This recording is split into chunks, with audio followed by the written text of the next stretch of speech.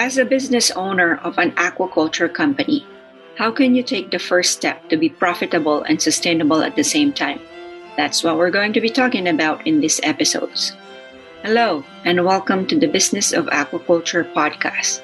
This is the podcast for the sustainable business movement in the aqua farming and ocean ranching industries. This podcast aims to amplify the voices of entrepreneurs addressing the United Nations Global Goals, aka Sustainable Development Goals number 14, to conserve and sustainably use the oceans and the seas. Listen in to fellow business aquaculturists in their journey in this new model of food production, of making their business sustainable and help the ocean's ecology while also making a profit all at the same time. Get inspired to learn how even small to medium businesses can make an impact to save the seas, leave a legacy, and have a better quality of life. One of our goals is you take away a nugget of wisdom that will help your business move from the Industrial Revolution to Business 5.0. Our vision is that of collaboration in the aquaculture industry. I'm Lourdes Gant, your host.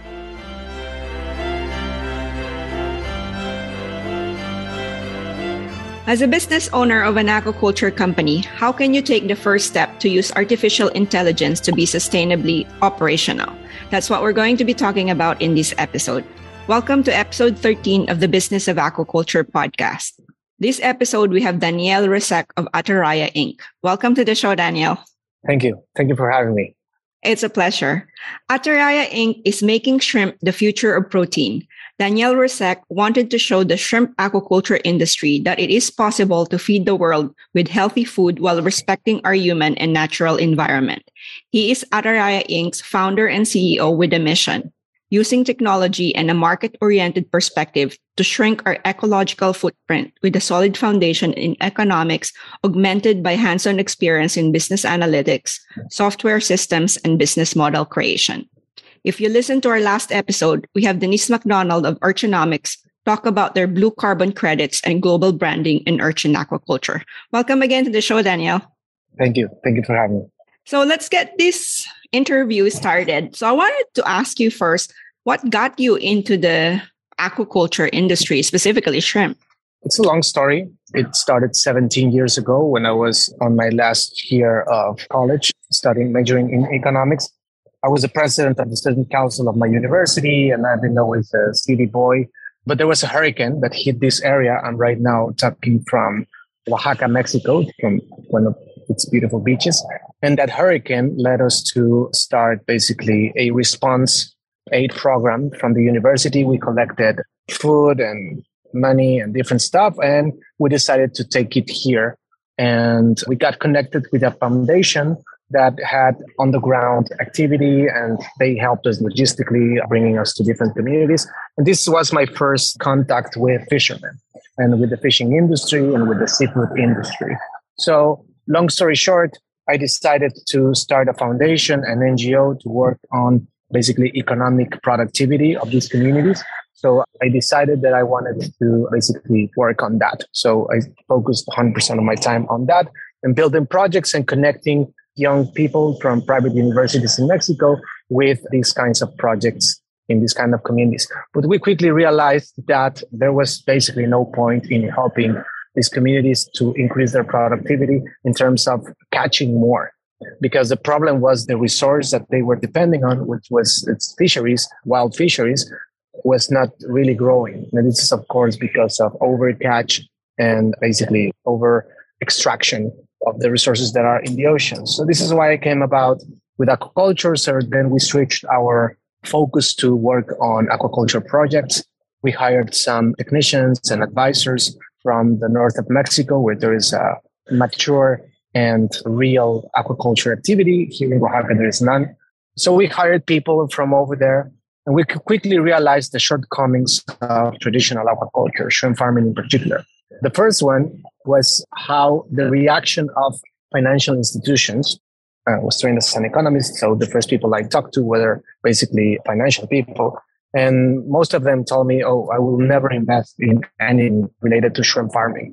Why? Well, because of disease. So basically, shrimp live in a never-ending pandemic. There's always a new disease that is decimating stocks everywhere.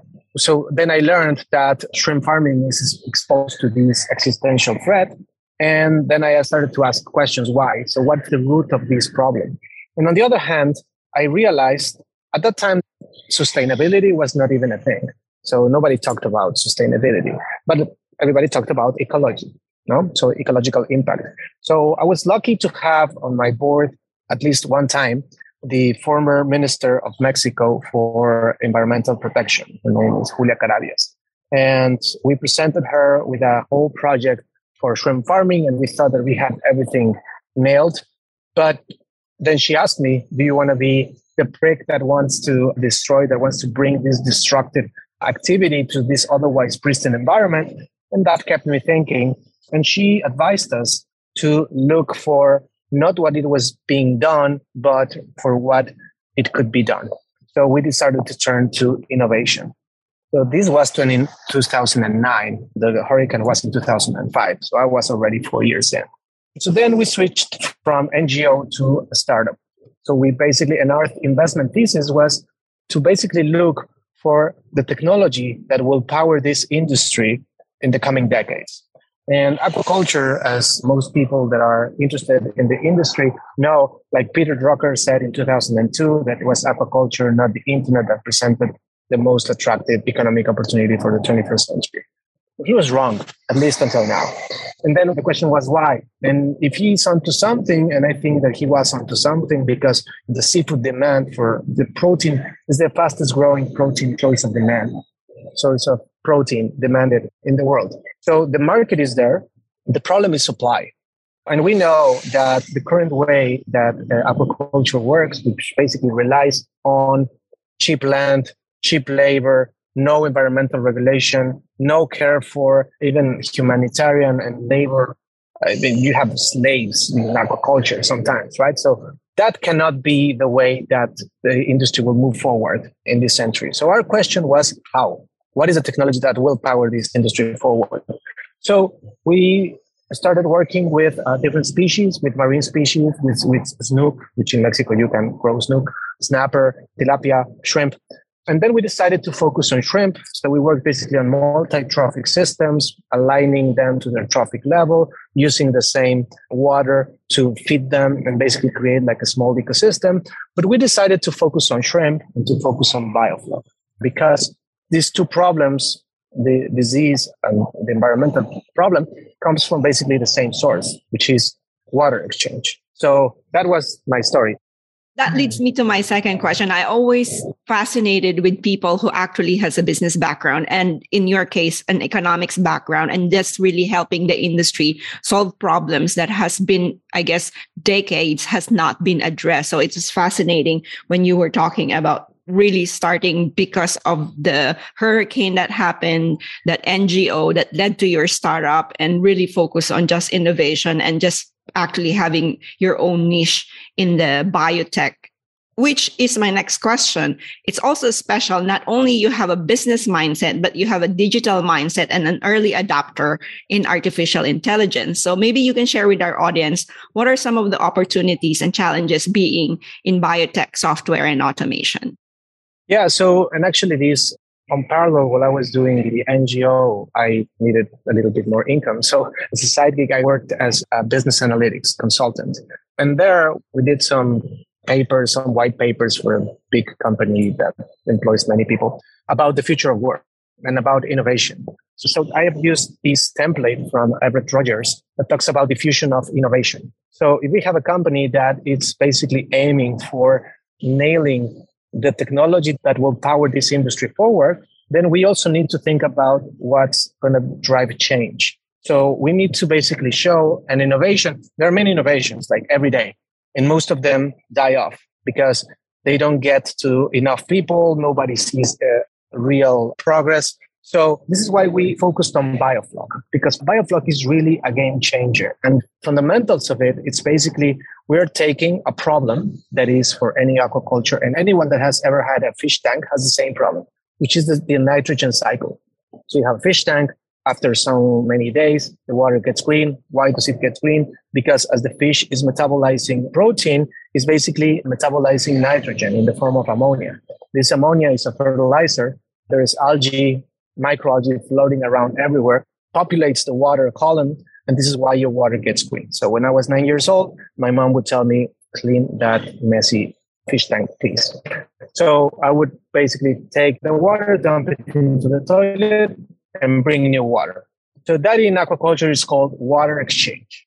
And 1,000-hectare shrimp farm does exactly what I was doing as a 9-year-old producer at a large scale, has exactly the same problem, which is dealing with nitrogen. In the case of the farm, it doesn't care if the water gets green, but after a certain threshold, it becomes toxic. So after a certain concentration, it becomes toxic. So nature has dealt with this problem for millions of years and evolved basically a bacteria that turns this nitrogen into protein. So it takes care basically of the water quality. So this is beautiful. It's very neat. I think it's a very fancy way to deal with the problem, no elegant way to deal with the problem. What is the cost? Complexity. Because now you're turning aquaculture into a biochemical endeavor in which you need to basically have an ecosystem in balance. So that is not easy because you need to consider many variables and many workflows and there are interactions and the whole dynamics is a problem. This is why you need basically PhDs or basically graduate people to manage these operations. It's difficult for a human, but it's not that difficult for a computer. This is how software comes into play because we basically decided to map all the macro processes. And to my knowledge, we are the only company that have mapped all the macro processes and all the workflows and protocols involved in shrimp farming, which is over 95 right now. So 95 things you need to do in order to grow shrimp from the broodstock to basically harvest, right? So there are 4 macro processes. That is broodstock, larviculture, nursery, and grow out. So we mapped these. We drew all the interactions and all the variables that are involved. And not only that, but also all the skills that are involved into executing this program and this protocol. And we decided what is going to be the role of future farmers that they will play. So out of 95 protocols, we need to only teach about 8, sometimes 11 protocols. That basically gives you the training and the technology package that you need to share with other people. And software is very important because what we did is that we mapped this into a software. We programmed the protocols and turned them into algorithms. And also we designed hardware to basically sense all the data. And then a cloud-based system, it's interpreting this data and it's making a decision. And that decision, it's coming back to an automated hardware that is doing most of the tasks. And the tasks that would be a waste of time to try to automate, those go to the human. So then the human needs only to learn to take care of our hardware, which is the shrimp box. We call this shrimp box. And they don't need to learn how to grow shrimp. So then the technology is easier to share. And the software plays a key role in which we don't need to train many managers and have experts and basically have them 4 or 5 years with on-the-field experience with our technology to really be able to start a new farm. So in our case, the first thing that we did in Indianapolis was to turn a warehouse from just being a simple warehouse into a shrimp farm and harvest within 6 months. And that is our standard. We want to do that everywhere in the world. And software, it's basically gives us agility, consistency, and basically enabling growth. Wonderful. Very, very impressive, Danielle. And I was going to ask you that same question. So the way that to our listeners, just to give you a little bit of background with Shrimp Box, I actually really love the way that you play on words on that because it's based on technology. So I was thinking actually of Sandbox. So originally when I saw actually your press release, I thought this was like metaverse related because I was talking to another person in France who actually were collaborating to create an aquaverse, but they are doing sea sponges. So I thought that this Shrimp Box was more along those lines, but really impressed when I saw how it actually works. So the hardware is the one that's for sale and it's like vertical farming. And then it's basically all automated so that all the processes has already been done. So they didn't have to do it anything manually. Is that correct? Well, they will need to make something manually. Yes. I think that the frontier for automation would be around 85%. The other 15% doesn't make sense. I mean, we humans are really, really capable of doing many things. But yes, but we are using all the tools that we can get our hands on, like automatic feeders, light, for instance, the circadian rhythm of the shrimp. We are controlling it with different lights, and also that controls the algae. Also, the computer vision we're developing tools for computer vision so that it makes it easier and faster to measure the shrimp, but also to see if there's something wrong with them in terms of stress. So we are trying to use all the tools that we can have, some high tech, some low tech, like for instance, insulation. Insulation is pretty low tech, but it's very, very, very important. It's what right now our cost of production is about 40% lower than any other urban aquaculture enabling technology, right? Basically recirculating aquaculture systems. So right now our cost of production is about 40% lower than that. We have a map of what exactly we need to do in order to take that cost even 40% lower. And most of that comes from low-tech solutions. For instance, getting rid of the warehouse, simplifying even more, that's more high-tech, but also improving the energy efficiency, right? And improving the land utilization. So for instance, this year, we are really going vertical. Right now, our farm is only one level, but we will use basically the ability of the structure of the shipping container, which you can stack 9. We will use that in order to stack maybe not 9, but maybe 3 or 4, so that we can go really vertical. With that, we will save a lot on land use or warehouse use. Wonderful. And so just on the business side of things, I know that you guys were also able to raise funds in May last year and was able to do first harvest 6 months after that. So just for our people who's probably interested in investing in shrimp box, what would you say is the minimum investment? What is their rate of return? And all these numbers that I know as an economics, you already know. Yeah. So we consider the minimum viable farm of 20 shrimp boxes, which would give you around $850 to $1 million investment, depending on where you are. I think that all farmers should basically aspire to get to at least 100 shrimp boxes. And that's interesting because with 100 shrimp boxes, you can serve about 50 restaurants. If you live in a city or you live in a town where you have cities with about 50 fancy restaurants that have shrimp on the menu, then you're in the right location for shrimp box. And we decided to start in Indianapolis because Indianapolis is landlocked. It's very cold. I mean, I think in the morning it was something like minus 12 degrees or something like that. So if we can do it there, then it's going to be way easier in Florida that looks pretty much like Oaxaca, right? And the return on investment, even considering the case of Indianapolis, which will be among the most expensive ones, is about 17% return investment for 20 shrimp boxes. And it climbs up to 24% for 100 shrimp boxes. So that changes with scale. Great numbers, because I know most of the aquaculture species normally range between 6 to 10%. So 17% for 20 shrimp boxes that climbs up to 24% for 100 is a really big jump. So my last question is, what's your secret sauce in transforming the ocean farming industry into one of the best aquaculture companies in the industry? Plug and play.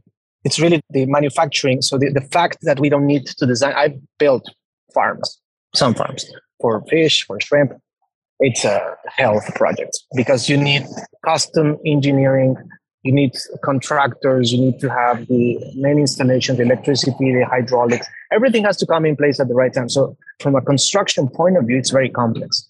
So we realized that, and doing it in Mexico is one thing, and doing it in America, it's a completely another thing because you just move one chair and it's $1,000. But here in Mexico, then we can manufacture these at basically a factory, and we can send our shrimp boxes ready to use. And then it's a very easy process, right? And then the barrier of entry is very low for people that want to come in. You just really need only curiosity and the right attitude, and then you can become a shrimp farmer. I also like that. So you don't need a fancy diploma. You don't need to have a lot of experience doing this and this and that. If you want to learn and you want to hard work, and we've been very lucky in our farm, we have experts from Oaxaca working with local Hoosiers from Indianapolis, and they're amazing, right? So that's what we should strive for. I think that's what meritocracy looks like when you only need the right attitude and willingness to work. I really like that. I asked this question many times, and it's the first time somebody tells plug and play, which is really very timely in this digital decade that we live in. Well, thank you very much again for your time, Danielle. The biggest takeaway that I have from our conversation was when you were talking about really making your operations effective with this mapping of the microprocesses. From 95, you actually really only need 8 to 11 of them to make it functional. So I think a lot of the aquaculture companies forget to do this on how to make their operations effective. So maybe part of your diversification would be selling this unique method that you created for other species, because I'm sure a lot of aquaculture companies will love to streamline their processes. So how can they get in touch with you? My email is Daniel@Atarraya.Ai, but I think that the best is to reach out on our website. So on our website, they have a way at www.Atarraya.Ai. Atarraya is ATARRAYA.ai. You will have then some resources. There's a webinar where we explain what's up with shrimp box and what are the economics. We go very much in depth. I think that we will record another one because this is basically too long. It's like 1 hour and a half. So in the coming months, we'll have more. So we will have things to share around June, July. So maybe we can contact you again and tell your audience about it. That would be great. And I'm going to Mexico. I live in Puerto Vallarta for a year, but I'm visiting during the spring break. So maybe I'll have a separate trip to Oaxaca and then see your farms there firsthand. Let me know. I will. I definitely. Yeah. And obviously, your technology is very welcome here in Canada. If you're looking for cold places, I think we qualify in that. Yes. Where are you located? In Vancouver Island. I'm on the west coast of Canada. Wow. Yes. I've heard so beautiful things about Vancouver Island. Okay, well, we will get in touch. All right. Yes, we will. Our next episode, we have the editor of Hatchery International, Jean Codin, and co-host of the RAS Tech podcast. To our listeners, I hope you will join me on the next episode, and together we can help create a better business in aquaculture. Thanks again, Danielle. I appreciate your time. Thanks, Lunas. Bye-bye. Bye. Thank you for listening, and I hope you are inspired from this episode. Do take a moment and share this with your friends and colleagues, and rate and review the podcast wherever you get your podcasts. I'd love to know what your biggest takeaway from this conversation has been. What are you going to do differently? Please share your thoughts across social media and tag us.